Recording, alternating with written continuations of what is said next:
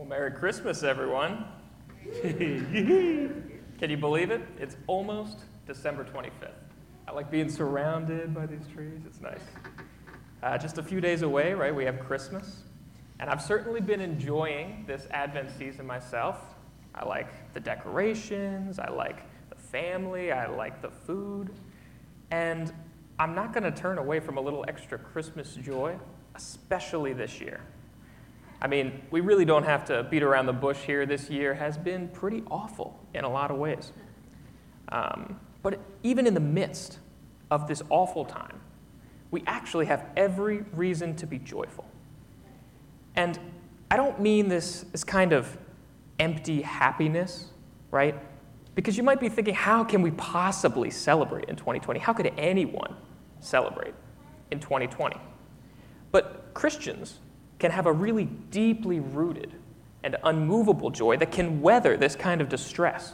The stuff we've had to face this year, it can actually be taken down with the joy that Christians have in Christmas.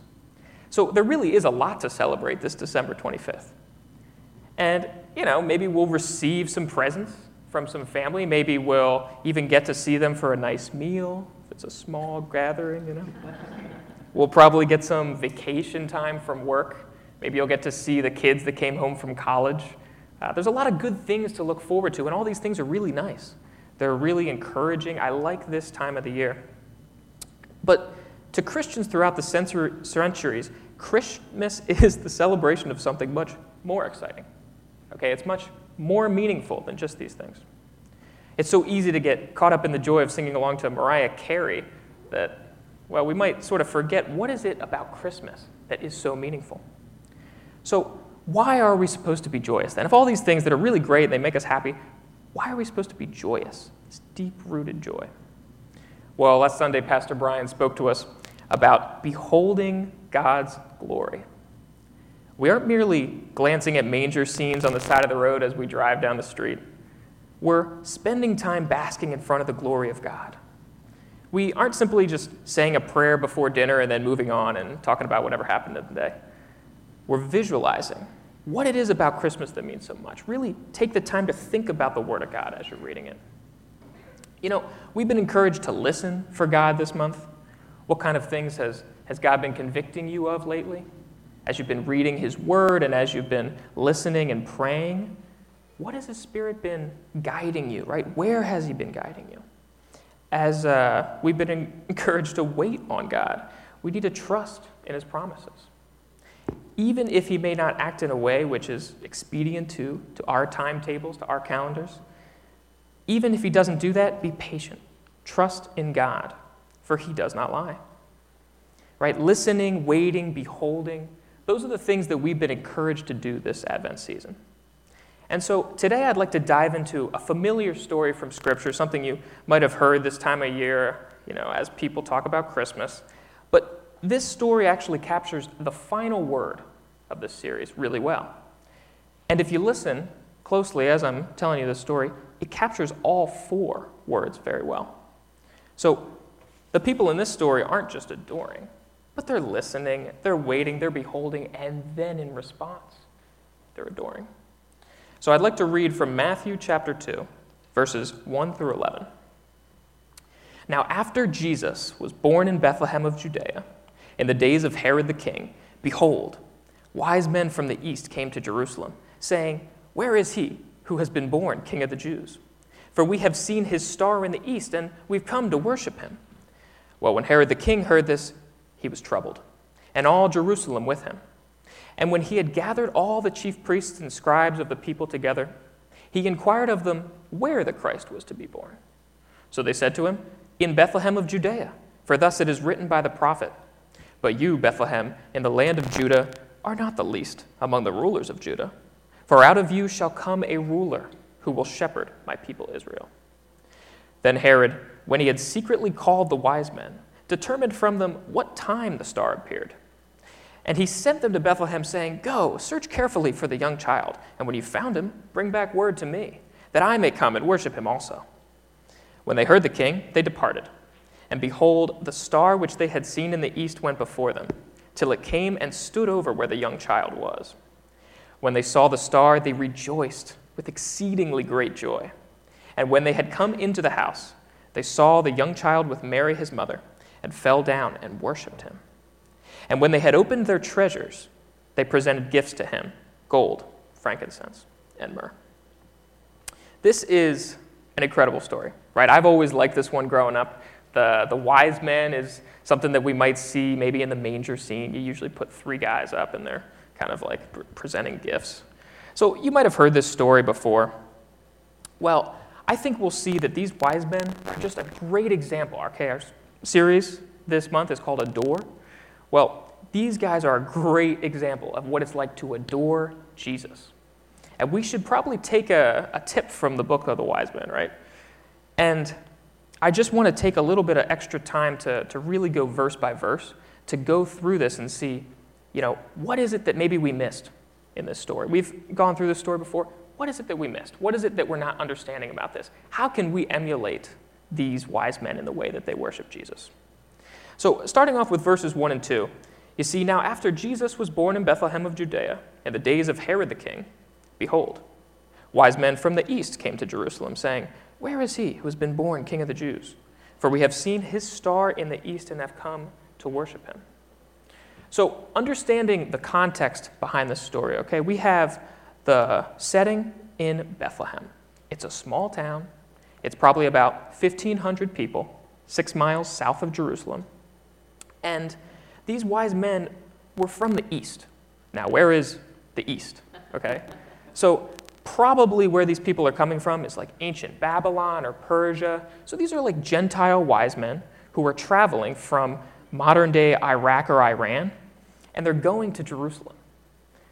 What kind of a trip is a trip like that back in the day when you didn't have cars? I mean, this is 500 miles or more easily.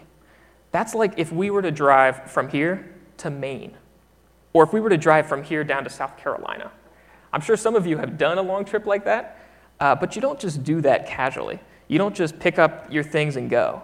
That's already like an 8-hour trip by car on a paved road.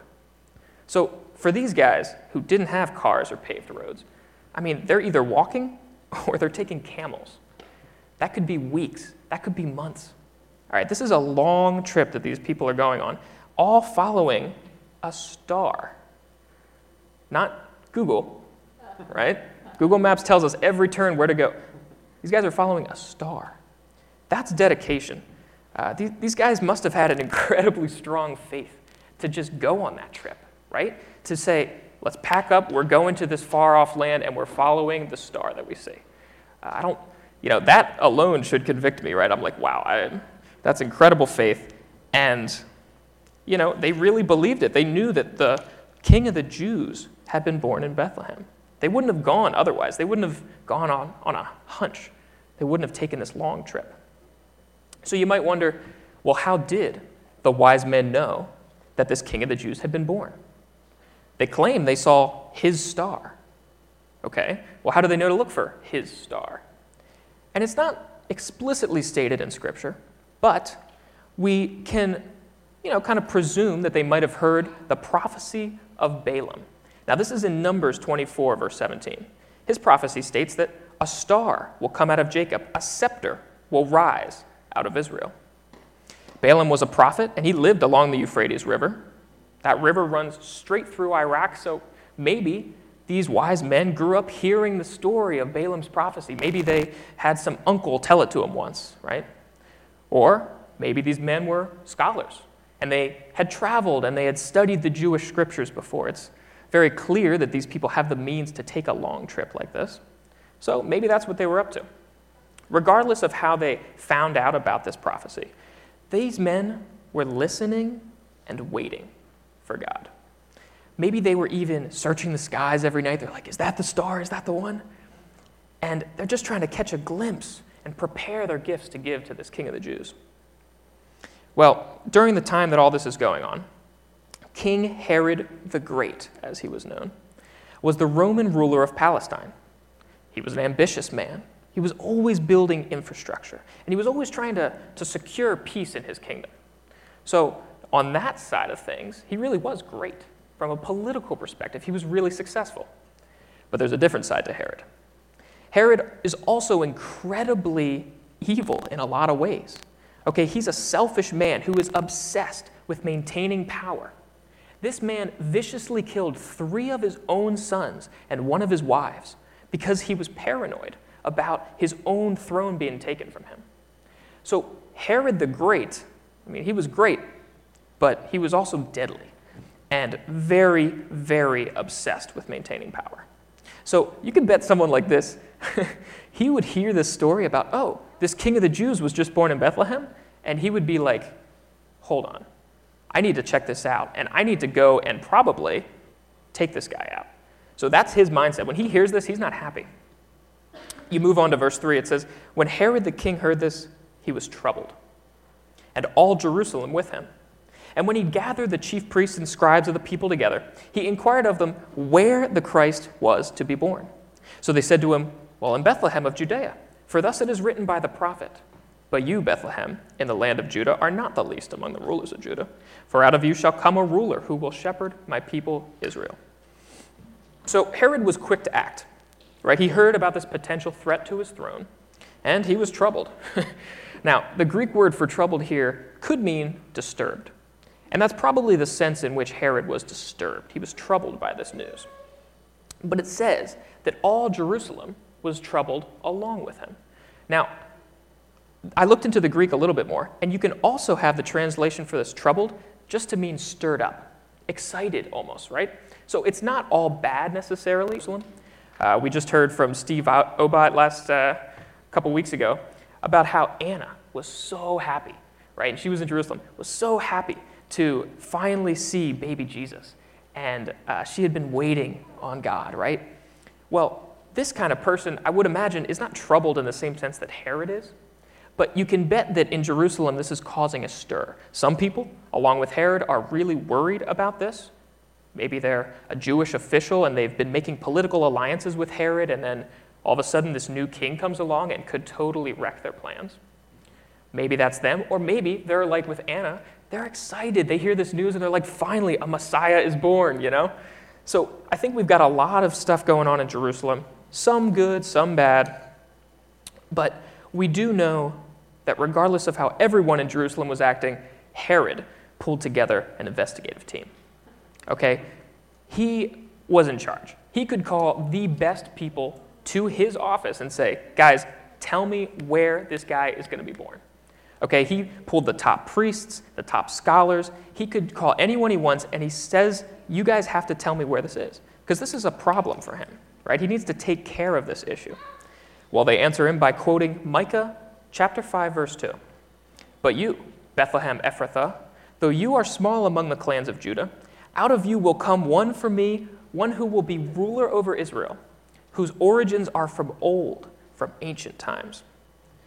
So you'll notice that if you look at the wording, Matthew's gospel doesn't word for word come from this Micah prophecy.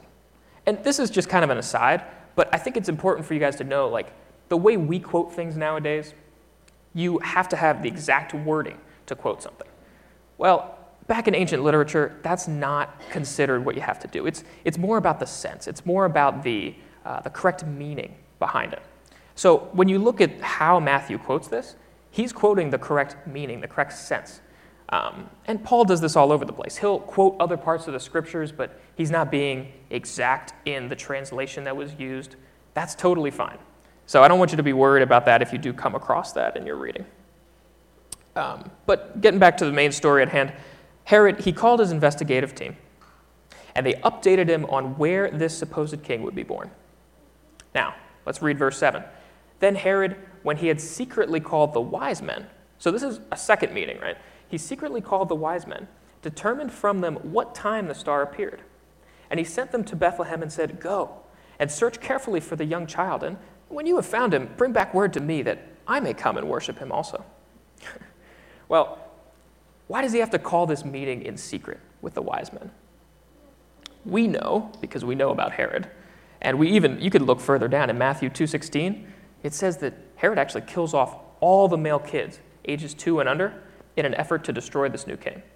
So in Bethlehem, that's probably about 20 to 30 kids. And we know this is going to happen. So do you expect that this Herod who's planning to kill the king is really going to go worship with these wise men? No. Right? He's lying to them.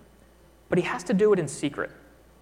And he has to do it in secret because he would look bad either way if it got out in the Jews that, oh, Herod met with the wise men and said he wanted to go worship this new king.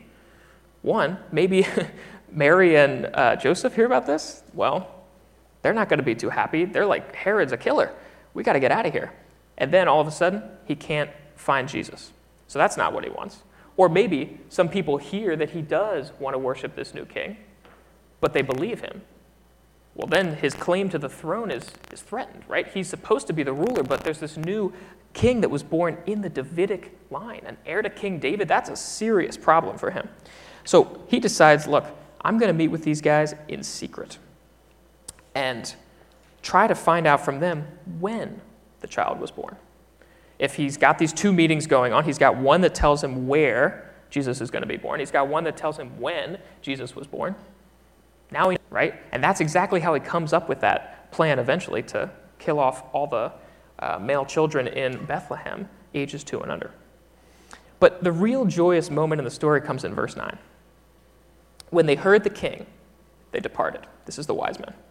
And behold, the star which they had seen in the east went before them, till it came and stood over where the young child was. When they saw the star, they rejoiced with exceedingly great joy. And when they had come into the house, they saw the young child with Mary his mother, and fell down and worshipped him. And when they had opened their treasures, they presented gifts to him, gold, frankincense, and myrrh. So finally, right, the wise men are reaching their destination. They've trekked hundreds of miles on smelly camels to reach the King of the Jews who has been born in Bethlehem. And then, behold, the star, which they had followed all the way from the beginning back in the east, reappears. And it reappears right over where Jesus is. I mean, there is no way to even get across to you like just how excited these wise men were. Matthew actually uses 4 words in a row that all mean he's really excited, right? So if you were to literally translate what Matthew is saying here, it translates to the wise men rejoiced with joy a lot, very much. This would be like if we were saying we're really, really, really, really happy, okay? And I was trying to think back to a time when I was really, really, really, really happy, just to get across to you, maybe this would be a little more easy to understand. And most people, maybe they point to a wedding or they point to the birth of a child. Well, I don't have those things yet, Lord willing. You know, they might happen. But I thought of something from my undergraduate years. So I went to Villanova University. If anybody knows Villanova and anybody knows sports, they know we're known for our men's basketball team, okay? Now, we have a really good men's basketball team, but in the NCAA tournament, we never did too well. It was usually we would do really well in the regular season, we'd get to the tournament and just kind of disappoint fans. There was one time, it was back in 1985 that we won. Huge, historic win, great. But that's, you know, it had been a while since I got to Villanova, so people weren't really expecting much. But my sophomore year, the Wildcats were at it again. So I was decked out in Wildcat gear all through March Madness, right? I'm excited. I'd been seeing the players walking around campus. I'd been to their games in person. I even had 2 of the basketball players in one of my classes freshman year, so I at least had interacted with them, which brought me closer to the team. I thought it was fun. All my friends, we would stay up and watch games in the cafeteria, and we would cheer for our team every single time, right? So when we started winning through March Madness, we were like, this is exciting, right? Sweet 16, oh my gosh, are we going to do it? Elite 8, this is getting pretty real. Final 4, oh my gosh, this is intense. And then finally, we made it to the championship game. This was so exciting. Actually, my beard was grown out a little bit longer, and I had painted it half white, half blue in Villanova's colors. And paint, not, I should have used like hair dye, but totally messed up my beard. But I painted my face, and then I was decked out in Wildcat gear, and I had some friends come in from out of town. We were excited. Some of my friends flew down. It was the championship game in Houston that year, so they went to Texas. Now, you need a little bit of money to fly down to Houston, but wherever we were in the country, right, my friends were excited, and we were in for a nail-biter. We were playing UNC. Now, UNC has a long history of NCAA championship wins. I mean, Michael Jordan went to UNC. Come on. So we were in for a really tough battle here in this last game of the March Madness. But we were doing well. We started off, and UNC kind of had us a little bit. They were up by 5 at the end of the first half. Our coach, he's looking a little worried, but, Jay Wright, he doesn't always look excited, even when we're winning. So, we were all right. We start off, and second half, boom, we take the lead. We're trading threes back and forth with UNC. Things are getting really exciting. Time is ticking down. We lead 74-71 with 13.5 seconds to go. But they have the ball. So all we need is good defense, right? Good defense, slow them down, stop them, force them to maybe take a layup, something, just to keep our victory here.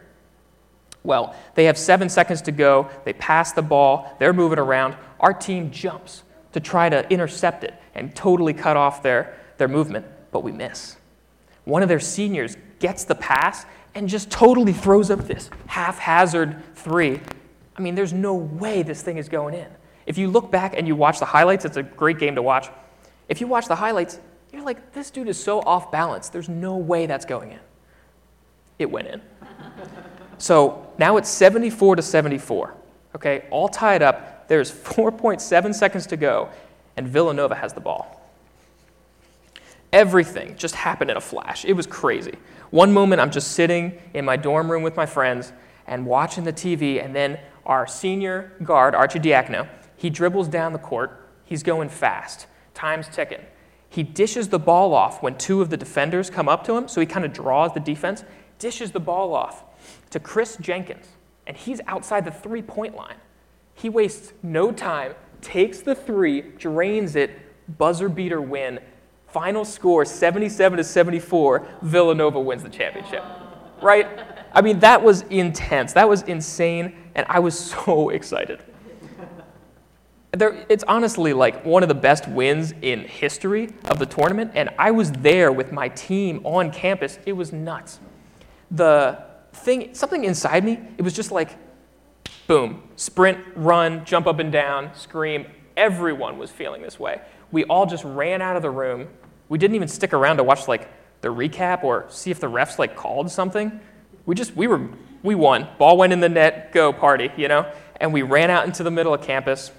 Everyone around me, and I don't think since then, I've never been in a situation where everyone around me, and there are so many people, were so excited about the same exact thing.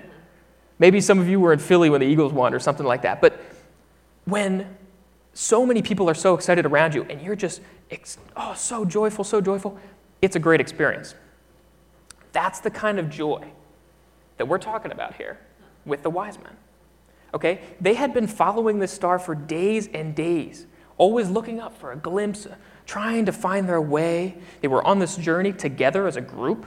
Okay? We don't know exactly how many wise men there were. Some people say 3 because they assume by the gifts, but there could have been more. They always were driven by the same goal. They were banking their hope on this baby Jesus, and it had been a long trek, right? But it seemed possible. It was like, we're almost there. We're following the star. We got to Jerusalem. Where is he? They weren't sure exactly where he was, and then they saw the star. I can just imagine these guys jumping up and down, hugging each other, running to go into the house where Jesus was. Don't imagine these wise men as Stoics, is what I'm trying to say. Okay, when I would see them in the manger scene as a kid, I always thought they just kind of walked up, presented their gifts, and hobbled home. I wasn't exactly sure, but that was my picture of them because they're just little static figurines. But these guys are excited. These guys are pumped. They found Jesus, and what do? Right? They run into the house, they fall down before him, and they worship Jesus. That's incredible, right? These men had listened to God. These men had waited for God, and they beheld God. So I want us to think about this. I want us to think about it. What should their response be? After all of this time, what should their response be? What should be our response? This Advent season, as we listen to God, as we waited for God, as we beheld God, what should be our response? Well, to put it simply, our response should be to adore him. To adore him. And the cool thing here in the scriptures is there's 3 actions, right, that they break it down. If we're saying these wise men adored Jesus, well, what does that look like? What are the 3 things that they did? They fell down and worshiped him. Well, they fell down as the first. They worshiped him as the second. And they gave him their treasures. They fell down before him. They worshiped him. They gave him their treasures. Just to wrap up today, I'd like to delve into each one of these and see what that might look like for us today, to fall down before Jesus, to worship him, and to give him our treasures. So, if you're going to fall down before him, right, like these wise men did, it's important to note that no one can approach God except humbly. If you find yourself today coming up to God in arrogance and self-righteousness, you can be 100% certain that you are nowhere near God. The scriptures teach us to repent and believe, and we cannot believe in Jesus without first repenting from the wrong beliefs that each of us have. This is only done by humbly falling down before Christ. These wise men, they knew Jesus was their Savior, right? If these men had only been interested in Jesus from some sort of intellectual view, kind of like maybe the experts in the law and the top priests had been, experts, they knew intellectually about Jesus. But if that's all these wise men had, they wouldn't be falling down before Jesus. He's a baby. That's crazy. I mean, no self-respecting Jew would fall down before a child. That's ridiculous. It's unnatural. But we need to look at these wise men and emulate that. Emulate what they did. Do you think today, okay, if your Creator came down to earth as a baby, would you worship? I mean, does it matter how your Creator comes down to you? If he's there, you worship, right? You fall down. So these guys did probably something that the Jews at the time would have been like, that's crazy, that's nuts. But these people, these are the ones we should follow. And we should worship Jesus like them, right? That's what the scriptures said they did. They worshiped. And you might think, well, what's the difference between falling down and worshiping? Because I thought that was kind of what it was. You fall down and you worship, same thing. But it's not really the same thing. So the falling down is just kind of the way in which we worship. I'm trying to think of the word. Let's see if I have it in here. Oh, yeah. It's the thing that modifies the worship. It's the thing that is kind of our posture as we worship. But the main verb, the main action that we should be doing is worshiping. That's the main thing here. And worshiping Jesus is a matter of the heart. Just falling down before him is not the same as worshiping. Okay? We need to worship from the kind of heart that's been changed and is daily being changed by Jesus. And we honestly should be worshiping Jesus more so than these wise men. Right? You might think, oh, these guys are crazy, they're so faithful, how could we ever do such a thing? But guys, we know more about Jesus than these wise men did. Right? All they had was some prophecies. But Jesus was a baby. They didn't have any sort of, stories about his miracles. They didn't have any stories about what he was teaching them. But we do. Right? We have that about Jesus.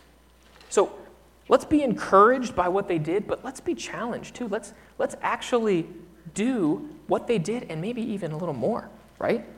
Let's worship Jesus based on how we know him, what we know him to do. He died on the cross for our sins, right? The wise men, they might have assumed that something like that would happen, but they didn't know like we know.